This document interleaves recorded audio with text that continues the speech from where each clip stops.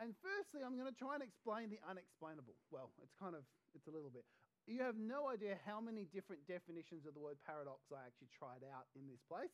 Even the definition of the word paradox is mind-boggling. Like, it's the amount of different definitions and how they're trying to capture what's at the heart of the word paradox and what a paradox actually is was really complicated. But a paradox, if you haven't heard the word before, a paradox is simply this. It's a statement or idea that contradicts itself. It's a statement or idea that contradicts itself. So an example of a paradox would be these two statements. 1, the sentence on the right is false. 2, the sentence on the left is true. And if you read either of those together and then try and match what they actually are saying, they can't both be right, but one of them could be right. What's going on? It's kind of like a mind bender. Another example of a paradox is this. All I know is that I know nothing. So do you know it or do you not know it? Do you actually know nothing or do you know that you know nothing? And you can go around in circles and circles and circles. Or another example, and this one might be something that you resonate with a little bit, is doing nothing is exhausting. Many times we joke about it and go, you know what, I wish I could just do nothing. But if you actually try and sit there and do nothing, or if you're stuck doing nothing all the time, that can actually be really exhausting. See, one of the things we have to understand about a paradox is just because it contradicts itself doesn't mean it isn't true. And that's one of the things that the hardest in terms of all the definitions, we're trying to bring out this idea of, yes, a paradox absolutely contains a contradiction. That's central to the idea of a paradox. There is a contradiction in place. But that doesn't mean that contradiction, that paradox isn't true. Another example of a paradox is which came first, the chicken or the egg? And you can go backwards and forwards on that all day. Well, the chicken had to have the egg so that it could, but then the egg had to birth the chicken, and who knows? It seems like a contradiction, but there has to be an answer. There has to be a truth there. Put that to the side for a moment. I'll pick that up very shortly. We're continuing our series today looking at a Christian worldview. We're going to spend the next couple of months digging in really deep at what does it mean to say that I have a Christian worldview? What is actually essential to being a Christian? What are the things there at the heart? What in many ways are the things that Christians have actually agreed on pretty much for the entire time that Christianity has existed? And in some cases, these are things that were even agreed on before Jesus came, and they were part of the Hebrew faith, the Israelites at the time. And so today we're going to kick it off looking at the idea of the Trinity. God or gods? Does Christianity teach there's one God? Does Christianity teach there's three gods? How does that work? What's going on? And so we're going to pick up this idea of the Trinity, and it might not surprise you to know, the Trinity is considered a paradox. That the more you think about it, the more you dig into it, the more kind of confusing or uncertain you can sort of become, because it's trippy, and we'll look to that a bit more. So 2 of the questions that I want us to think through as we go through this today is, the first one is this: why do Christians believe in the Trinity? Like, if it's a really complicated topic, if it's really difficult, shouldn't we just get rid of that idea? If it's so complicated that it's so hard to understand, that must mean that it's not important. Let's just sort of shuffle that to the side. So why is it that Christians even bother with something that seems so strange and contradictory in some ways? Is the Trinity really important? Is it actually something that we need to believe, that we need to hold to, or can we just sort of get rid of that because it's the too hard basket? I like the too hard basket, but maybe not for this. So what is the Trinity? Now, in case you didn't know what it was, in case you weren't sure about what is this whole idea of the Trinity is the idea that we have one God in 3 persons. So it's one God. Christianity teaches very, very firmly. It is not 3 gods. It's not the Father is a God, the Son is a God, the Spirit is a God. It is one God in 3 persons, 3 essences, the substance is the same, but it's in 3 persons or people. Even the language around it is paradoxical. It's kind of hard to express. One of the analogies that is given for this at times is the idea of water. Well, water can exist as ice, water can exist as liquid, and water can exist as steam. It can be each of those three different things, but they are all water. The challenge here, though, is that it misses the idea that God is these three things at the same time. That though there is God the Father, God the Son, and God the Holy Spirit, every one of those aspects of the Trinity is all of God at all times while still being separate. You with me? Are you confused yet? Because I know you have no idea how long I tried to try and wear it. How do you even express this? Like, how do you even explain it? So all analogies in some way rob the Trinity of something. Another one that I've heard is it's like an apple. The apple has the flesh, it has the skin, and it has the core. And so all of that together make up God, but they've also got those distinctly different bits.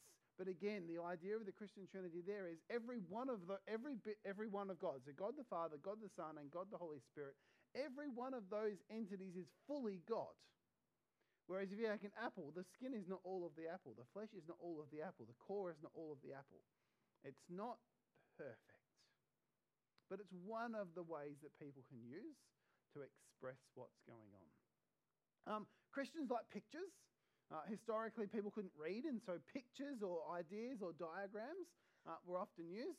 This one still requires you to be able to read, but it's one of the ideas that was used from a very early stage. It's called the Trinity shield. It's this idea, it's got God in the middle, and it's got the three different aspects of God.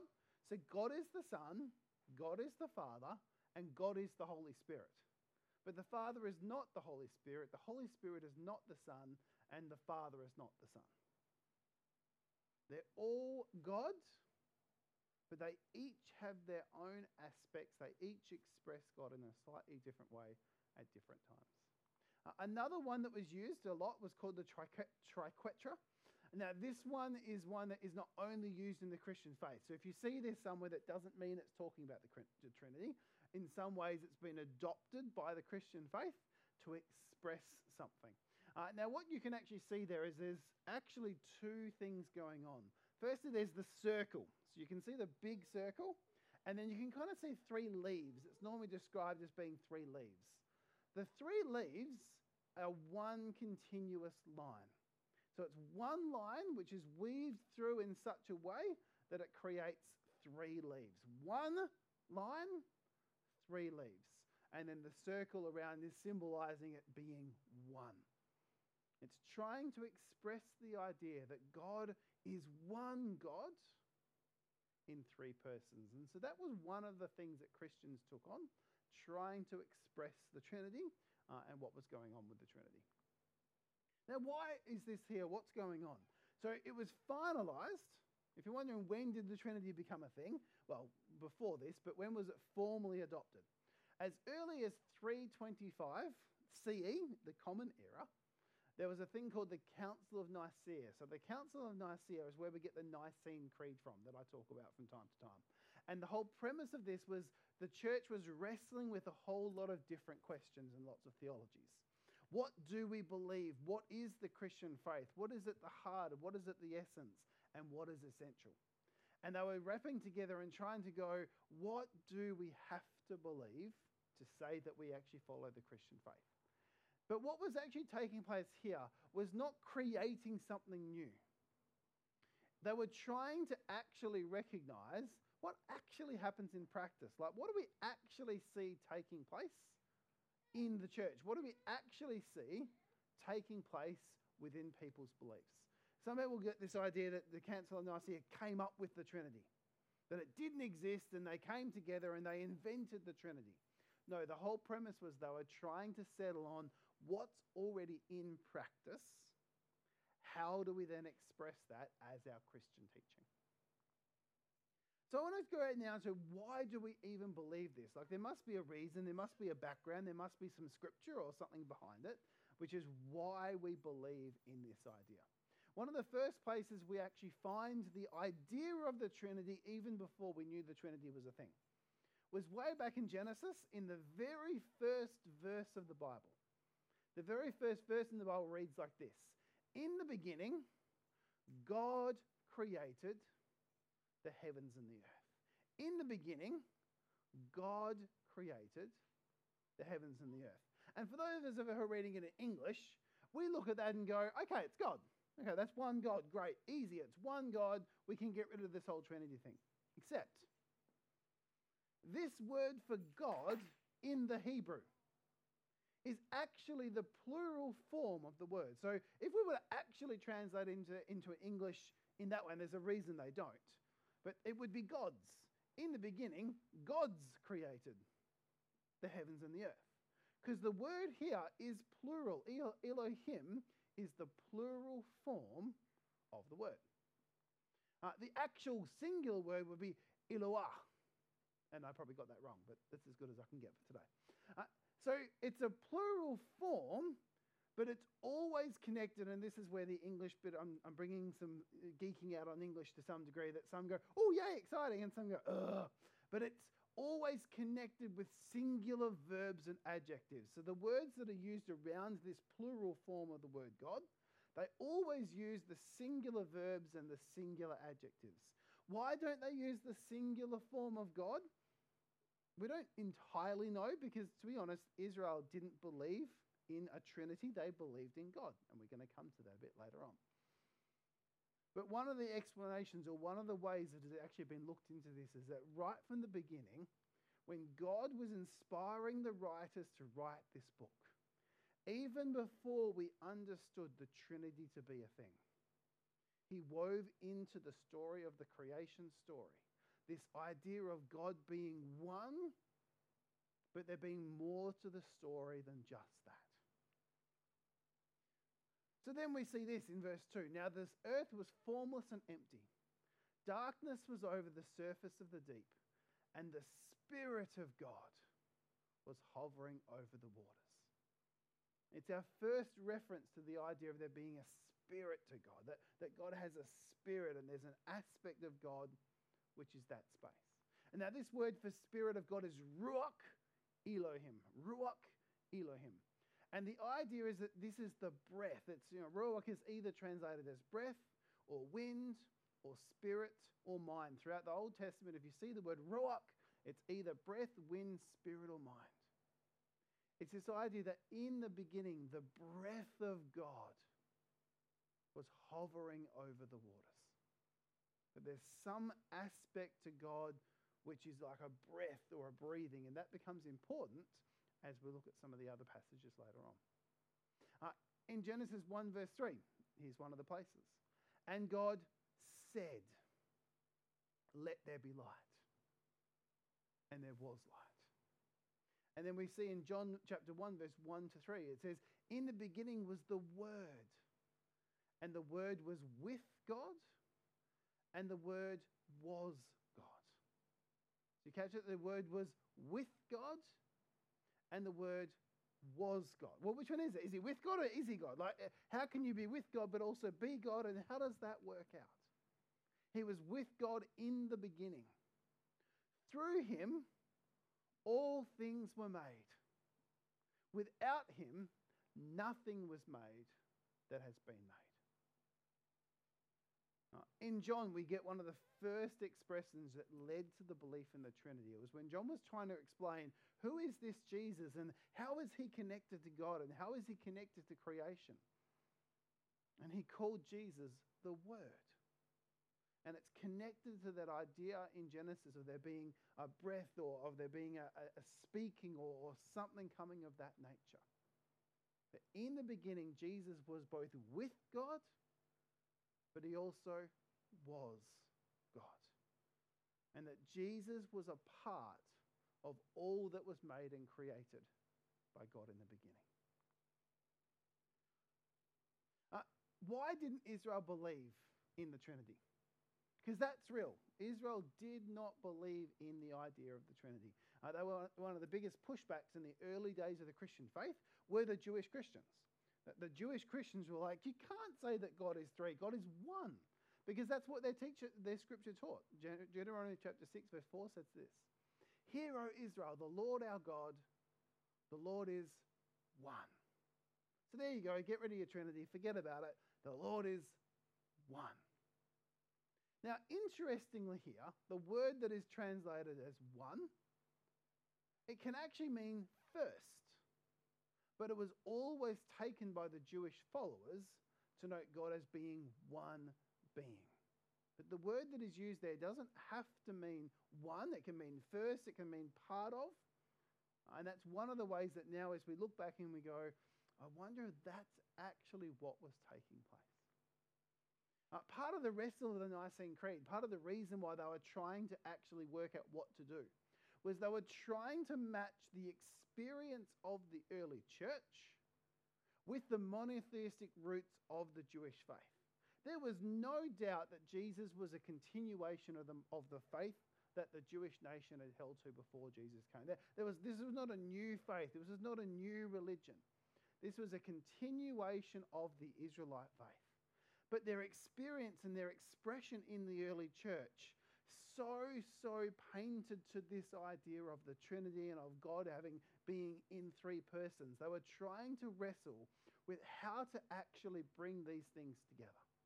And that was where they landed on the idea and the expression of the Trinity, of one God in three persons. They very, very strongly held to the idea that, okay, it is one God. We're not saying that it's actually three gods. The Jews weren't wrong. It wasn't that there was actually three gods and they just missed two of them and now we've discovered those two. No, it was one God, and this is how it plays out. In Luke, we read this. When all the people were being baptized, Jesus was baptized too.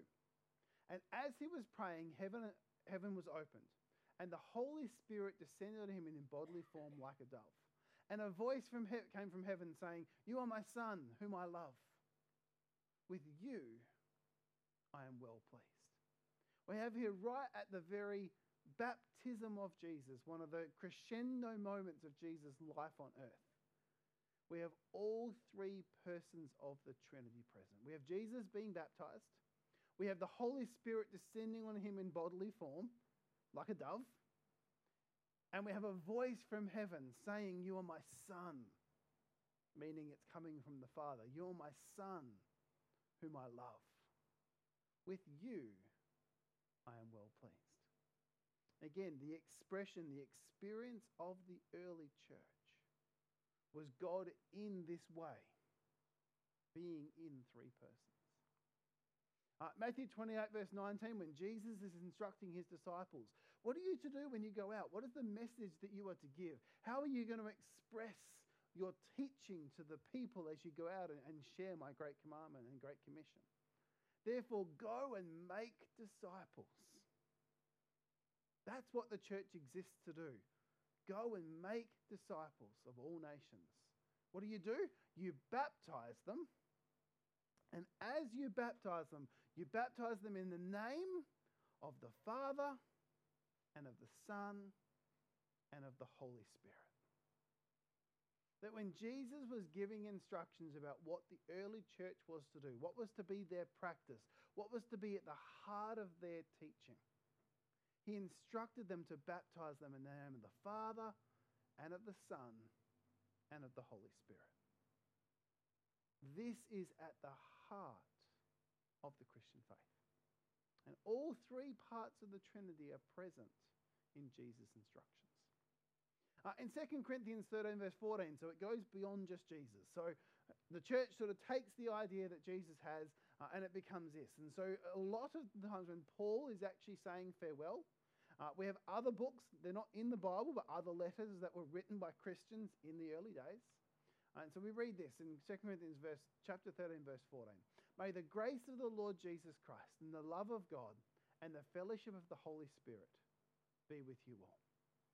So a lot of greetings, a lot of farewells, a lot of letters were ended in this kind of format. Connecting that idea of the Trinity.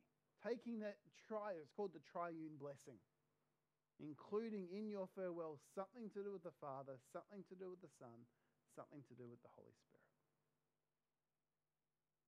No matter where we go throughout the New Testament scriptures, and through the experience of the early church right up until the point of the Nicene Creed where they recognized what was already in practice. The Trinity was central to understanding who this God was. Because at the heart of it all, the Trinity fully expresses the full reality of God. The Trinity fully expresses, it is the full reality of God. Without any one of the aspects of God, without the Father, without the Son, without the Holy Spirit, you actually don't have a full picture of who this God is. So what are some of the things that we actually get by actually experiencing God in Trinity? Well, one of the things is it demonstrates that God actually exists perpetually for all time before and for all time to come. Perpetually exists in community. We're designed for community because we are made in the image of God. We're not made to be alone. We're not made to journey through life by ourselves. We're not made to just be us. Part of our expression of being made in the image of God is that we're actually meant to be in community.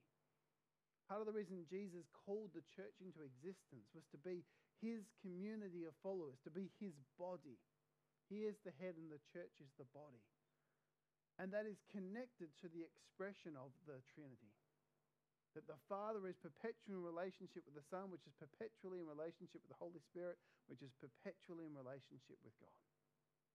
It is central to understanding the Christian faith. God desires to invite us into this experience of eternal community. In expressing to the church, and why didn't he do this to the Israelite people? We actually don't know.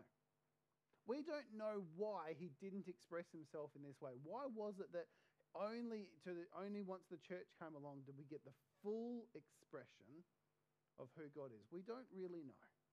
But what we do know is that God desires to invite us into this space, to be in this place of community, to understand and to desire and to be a part of learning what it means to get along with other people, because that's really easy.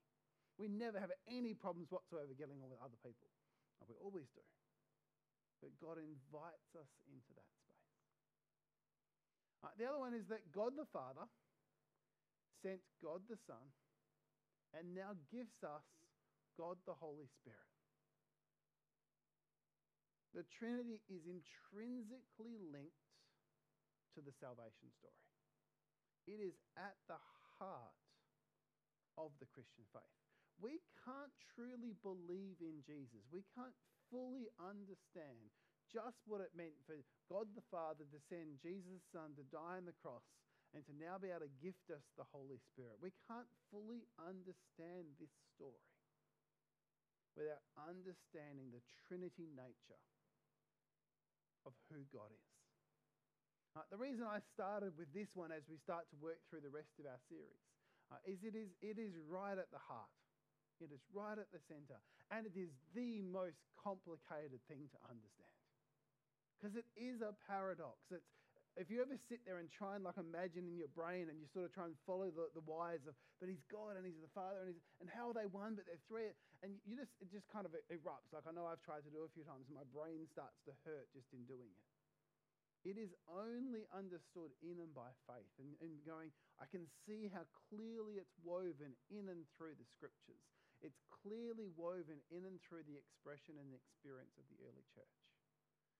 And it helps us understand the community of God. The Trinity expresses the full reality of God. And it is at the heart of a Christian worldview.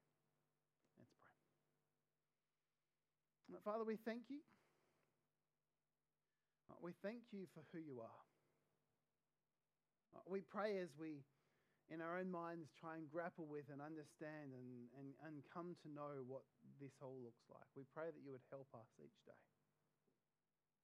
To sit in the tension of not completely getting what the Trinity is and looks like. We pray that you would encourage us and inspire us and help us as we follow you. To live out the community that you're calling us to experience. And Lord, we look forward to an eternal future as we get to know more and more what it means to live in community with you. We thank you in Jesus' name.